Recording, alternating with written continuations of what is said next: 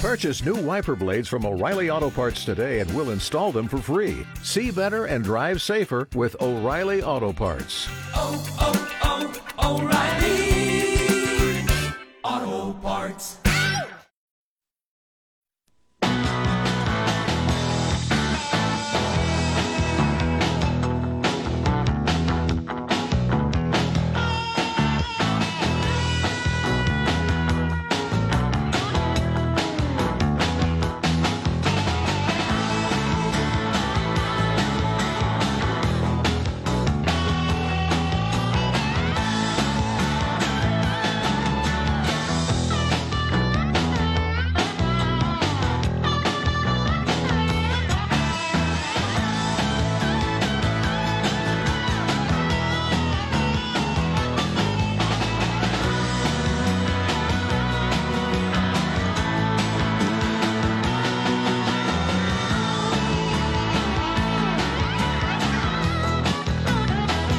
Good morning, everybody. This is the KFTK Outdoor Show. I'm Bob Sims. Thank you for tuning in this morning. Well, we sure have beautiful weather, but it's not doing us any good. It's too warm. It's too warm up in the mountains. It's too warm in the valley. It's affecting all kinds of fishing and hunting. It's still happening without a doubt, but is definitely not good. So let me give you an example. Salmon in the Sacramento River. It's the same old story. There's fish moving through. There's fish especially coming into the Sacramento area because the American River run is usually one of the latest fall runs in the valley. Those fish are moving through, but the water is still warm and they're just not biting very well. There's a few rolling down by the mouth. A few fish being caught, but it's not what we normally see, and that's all there is to it. And I don't care how far up the river you go, it's the same old story, okay? The lower water, allowing it to stay warmer for a long period of time, has had its effects.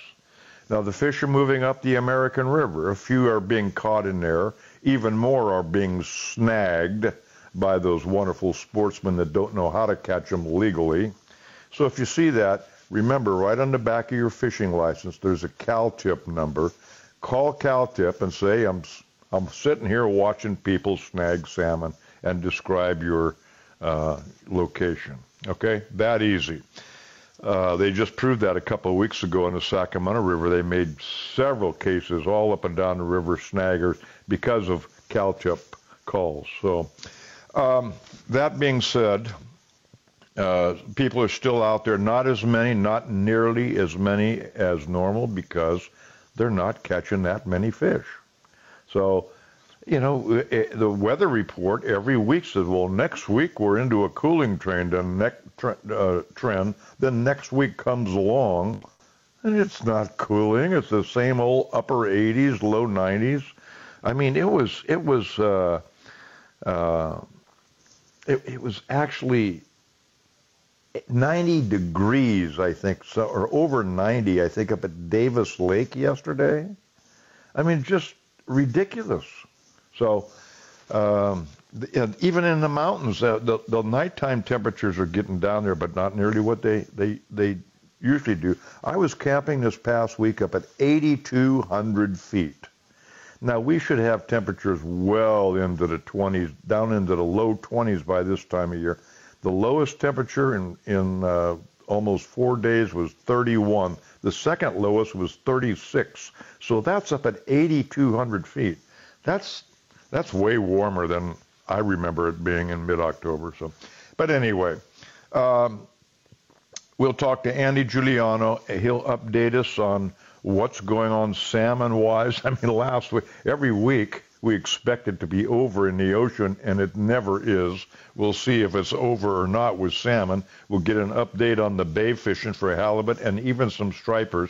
Then what we're going to do, because next week is the opening of what they call the balance of the state in the waterfowl season, we're going to talk to Will Baer and kind of recap how the northeastern zone went. for the first time in history, the first refuge set up specifically for waterfowl back in the early 1900s. Tule Lake and the Klamath Marsh were bone dry. Thank you, Bureau of Reclamation, for your normal good management practices. And so it changed the complexion because now we just eliminated the major staging area on the West Coast for waterfowl. That's going to have long-reaching effects. There's going to be refuges in the valley that won't open for at least another month. So don't plan on those. But Will Bear, he's on top of it, and what you need to know is what you're going to find out here in about a half hour. Rob Reimers was out yesterday in the Sacramento area. He's out there again today. He didn't like what he saw. He not only didn't catch any, maybe one takedown, but he wasn't marking many fish. Didn't see that many people. It was just strange for mid-October in the Sacramento area because usually it's loaded with boats, but he'll give us a report. Mark Wilson was out, a little bit of wind this week, but today and tomorrow is the Pittsburgh Striper and Sturgeon Derby. And the beauty about that, if you're going to head out fishing this morning, you can still enter that up until noon today. It's $40 for adults, $30 for seniors. And by the way, there's hardly anybody in that senior division because they all want the bigger prize of the $1,000 per day in the striper division as opposed to the $800 in the senior. So if you are over 65, you get in that, you got a very good chance of winning because there's not many people in the senior division this year. And you can go right to the Pittsburgh Marina Boat Dock and you can enter up until noon today. At about 6:45, about 6:45, we're going to talk to Glenn Lemon, Pilot Peak Guide Service. He's been fishing Pyramid Lake, Nevada for his whole life. He does it all from fly fishing to trolling to jigging and everything. And this has been a phenomenal year over there, and we're going to have Glenn kind of recap it for us because, it's cooking at Pyramid Lake. Kyle Wise, headhunter, he'll be down sturgeon fishing, but he'll kind of give us a scenario. There was some nice fish taken at New Melones, trout we're talking about now, and as soon as it cools down, if it ever cools down, that's going to get better. So he'll tell us what we need to do, what we need to look for, and also a few tips on sturgeon fishing. He's a very good sturgeon fisherman. Nate Kelch, Big Nate's Guide Service, is over at Lake Berryessa. And while it's slowed down just a bit this week, he and a few others I talked to think it's because mainly they dropped the water. They kind of dumped the lake a little bit. Whenever you have a little bit more than a gradual drop in a reservoir, it tends to turn the fish off, at least for a little while. And if they reduce the flow out, things should stabilize again. But we'll get Nate's take on it.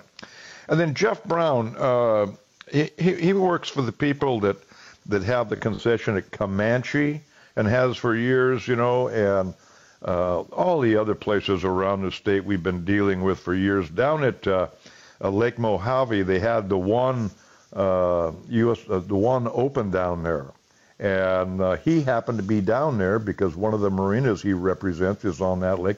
So he's going to give us a first-hand report of the open Monday, Tuesday, and Wednesday of this week. And here you have it down in Mojave, down by in Arizona, and the pictures I got were of the most beautiful smallmouth you've ever seen. So I'm not familiar with that here. I just don't go south, so that's pretty interesting going to Arizona for smallmouth. So, and then the Klamath River situation continues with the result of the big fires and then these flash floods created by these thunderstorms, just dumping an enormous amount of water, putting all this debris into the river, and now the river's picking it up still and kind of taking it downriver from Hamburg, which is near the mouth of the Scott River, clear on down to Happy Camp.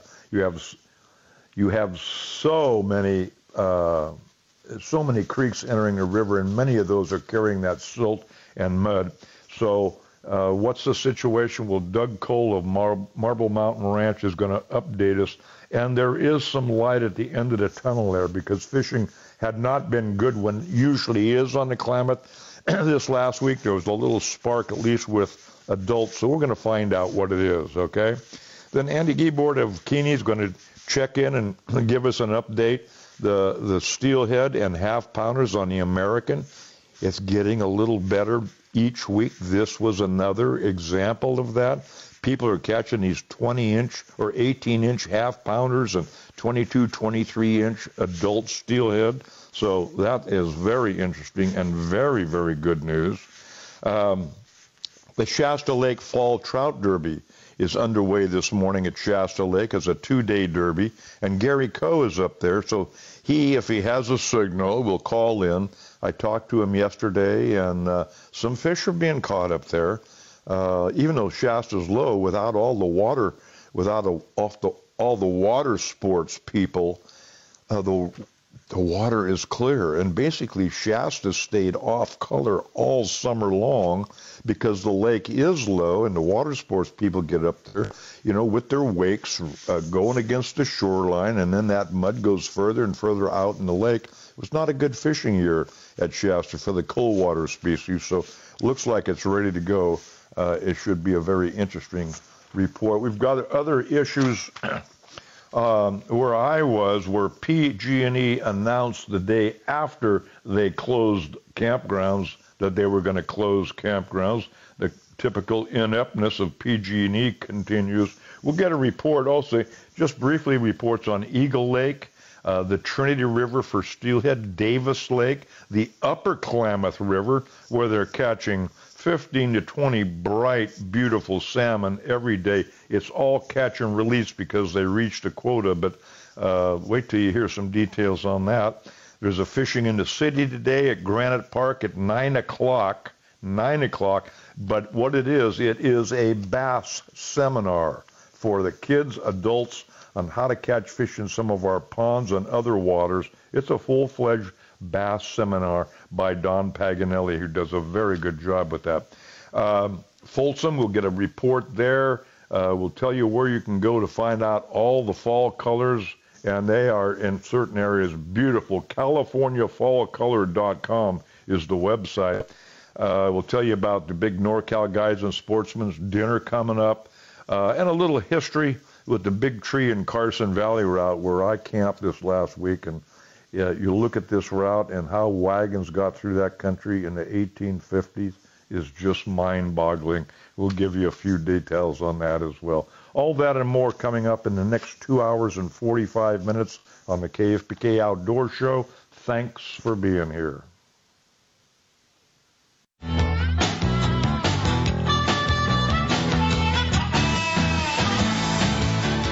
Welcome back. Well, like I said earlier, you won't find out any predictions from me about how salmon fishing is going in the ocean, because every time I think it's about done, it's not done. But here's a guy that knows, Andy Giuliano of Fish Emeryville. Good morning, Andy. Oh, good morning, Bob. How are you? Pretty good. Well, what happened this week, ocean salmon-wise? Yeah, I think we're close to wrapping it up here. Yeah. So this was definitely fell off, pretty dramatically this week, and so hopefully all those fish are going to find their way up to the river. I know it doesn't feel like that right now. We were at a Fish and Game Commission meeting for a couple of days this week too, and I know the guys up there just haven't seen these fish, and by and large, we've got what we were supposed to get down here for the rec guys. We're a little bit under what the predictions were for. From the council there in the spring. The commercials, somehow, even with the restricted season, they really put a big number up again. So I would expect we'll see some changes in that next year. But we did pretty much what we were supposed to do this year. And all in all, it was a great season. So what does the commission feel about what's going on in the rivers? Did that come up?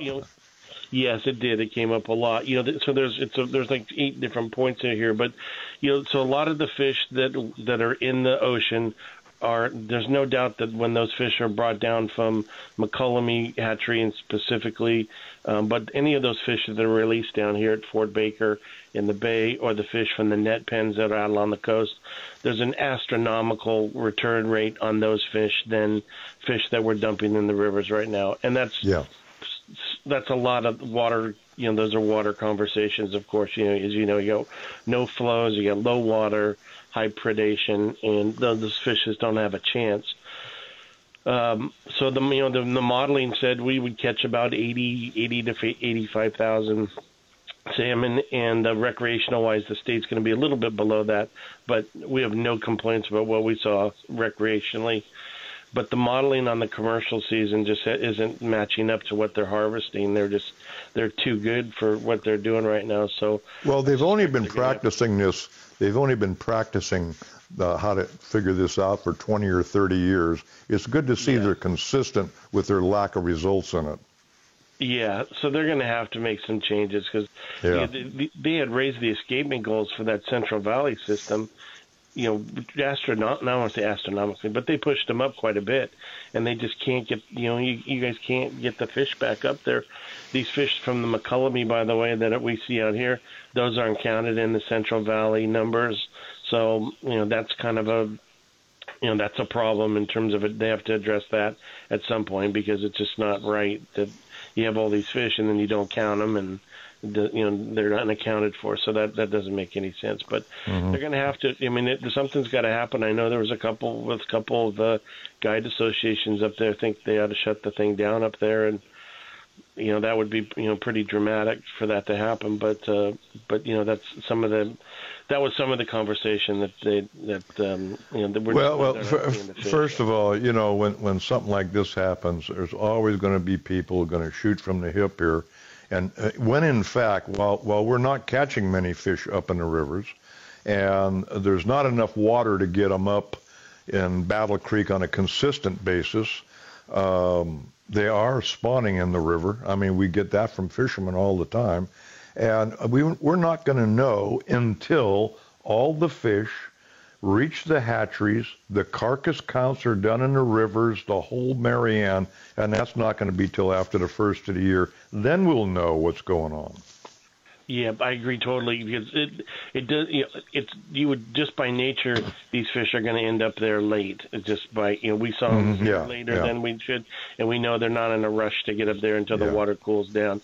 And I would say, I know for our guys, the worst thing you can do for our guys down here, customer-wise, industry-wise, is not let them fish. That's the worst thing. They're not made up not to fish. There's no money to be made doing that. So, so I would agree that when you go that far out to the extremes and want to close something down, maybe it's hyperbole. I don't know, but it's really dramatic and it's painful. It's obvious I've run out of patience with this, but it just irritates the hell out of me when our commission considers shutting down a fishery when they have been inept in managing the fishery, so we don't have to shut it down. And it's the same old story. Yeah, so one thing, just to clarify that, Bob, it was the industry that was chiming in that they wanted to shut it down. So the commission didn't suggest that at all. Okay. The numbers. I stand corrected. Some of the Guides Association. So anyway, that just to make sure that's clear on that. But it does. But the point being, though, I think, is that it does have to be addressed. That whether it's water, and obviously we're expecting another subpar weather year, whether it happens or not, but that's got to be addressed at some point on just how to get those fish back out there. But so it's just one of those things. We're right back to it's amazing how water fixes things, and we haven't had any, and what we have had hasn't been managed properly. We know that, at least for our natural resources, but water would be a quick fix for a lot of this. Yeah, and it's going to be problematic without the water, that's for sure. Yeah. So. You have 30. We did have a strike. I have to tell you that just so rock fishing's outstanding, but we had a striped bass sighting in the last week down here. We had really good bass fishing in the upper San Francisco, San Pablo Bay here for the last week. The guys had really nice showing of fish. So, those fish are so crazy. It's just a shock to everybody. Yeah. We're out of time, Andy. Thank you for the update. This coming week should be interesting. Have a good week. All righty, Bob. Thank you. Okay, bye-bye.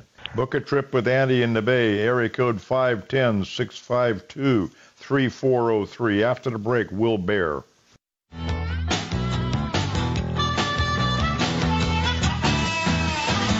Well, next week, the Balance of the State waterfowl season opens on Saturday, and it's going to be a question mark.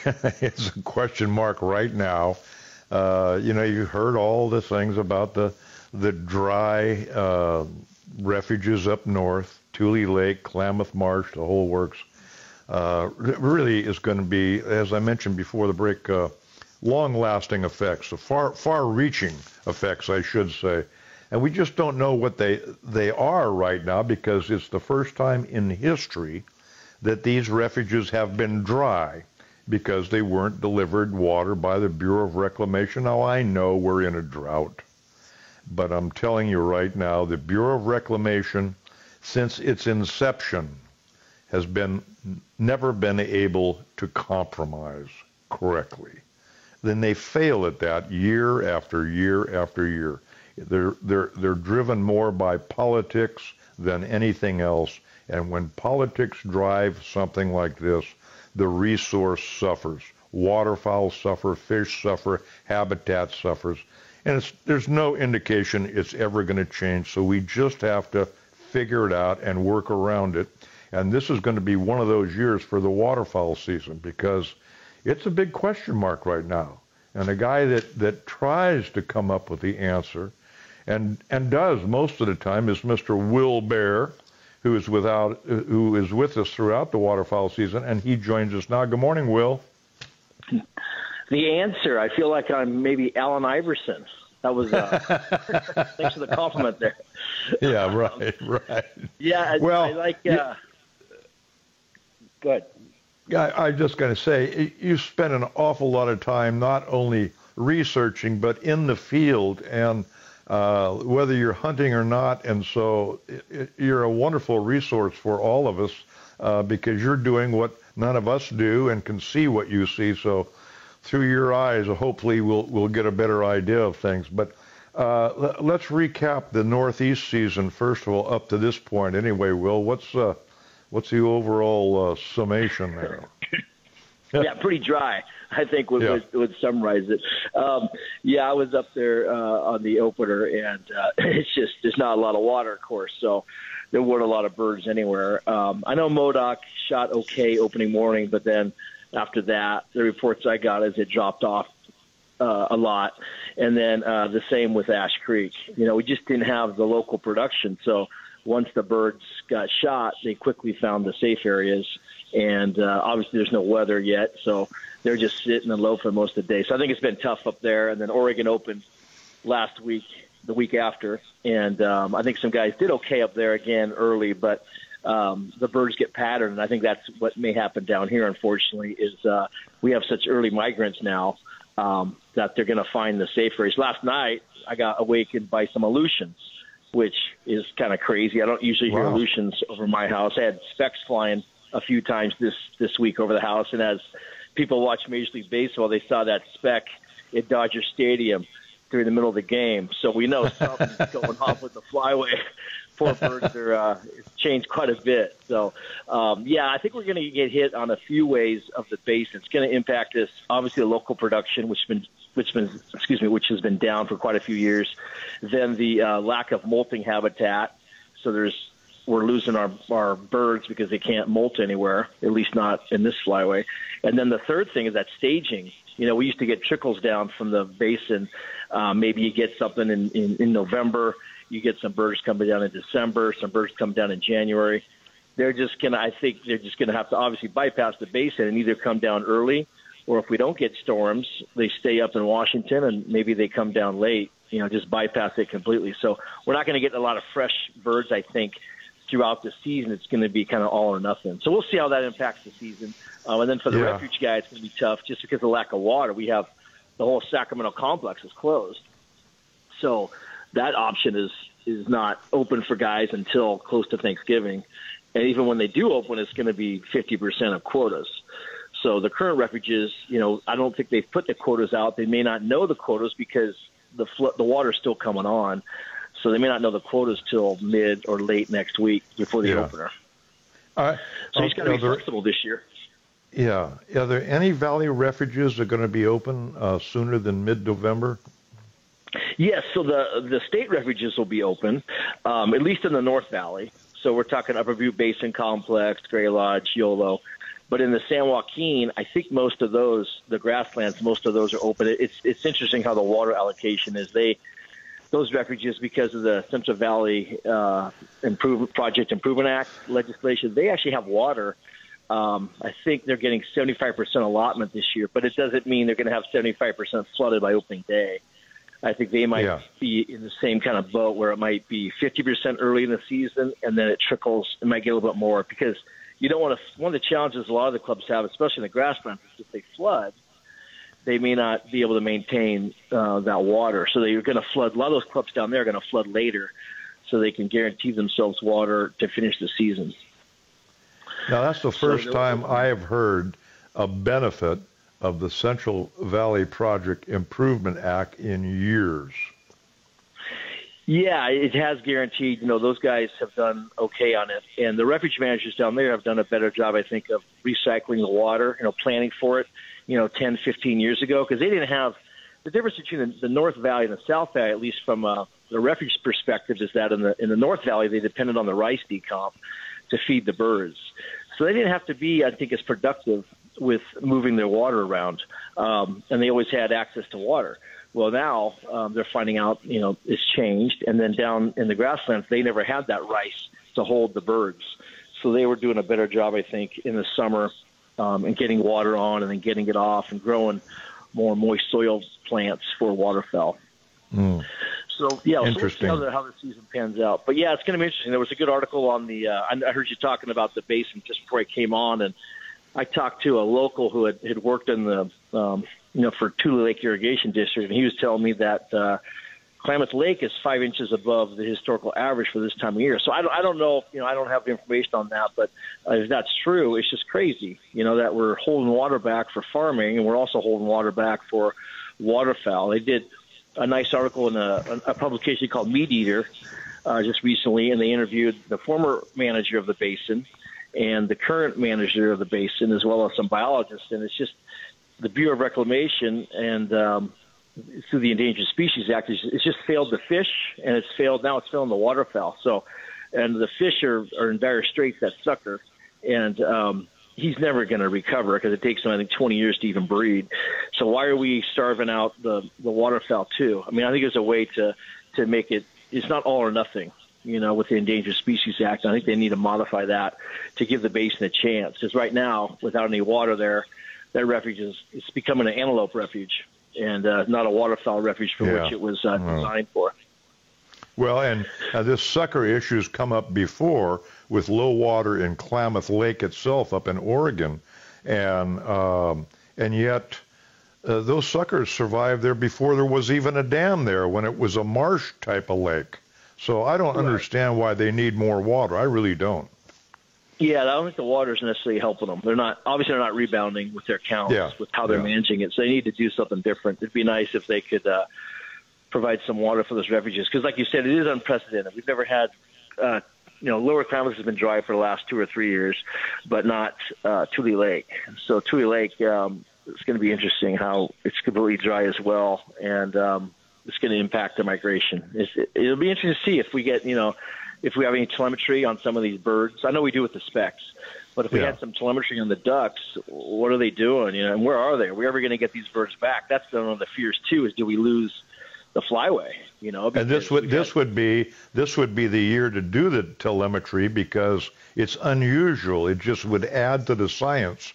But my guess is, Will, they'll do it next year. When it won't prove a damn thing.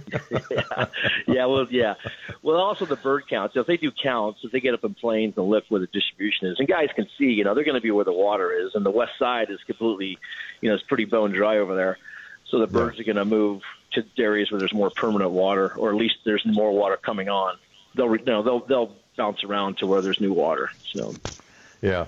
Those who have water on opening day will do well, I guess, huh? Yeah, it'll be interesting. I think it's the weather's going to be warm. I think the birds. I don't want to be a pessimist, but it could be a tough opener with the warm weather and the birds. Again, finding the safe areas fairly quickly. Not a lot of hunting areas, at least on the refuges, for the birds to go to. So, and to get patterned at. It takes a while sometimes for these birds to get patterned. If the water's coming on late, that's going to impact their ability to find those areas for the hunters for there to be birds there to begin with. So we'll see how it all plays out. It's one thing, man. Change is constant, and you just have to learn and adapt. And it's just more adapting and adapting as we go on. That's the challenge for the hunter. Yeah, you bet. Will, thank you so much. And we'll see what the season brings through your reports. Appreciate it very much. Okay, we'll be in contact. Thanks, Bob. Okay, Will Bear. After the break, Mr. Dan Bacher. The KFBK Morning News. Mornings are busy. We help you plug into the day with reliable and useful information. So you're prepared for the day ahead. The top news headlines, but also insight beyond the headlines. I'm Christina Mendonça. I'm Sam Shane. Every morning on KFBK News Radio.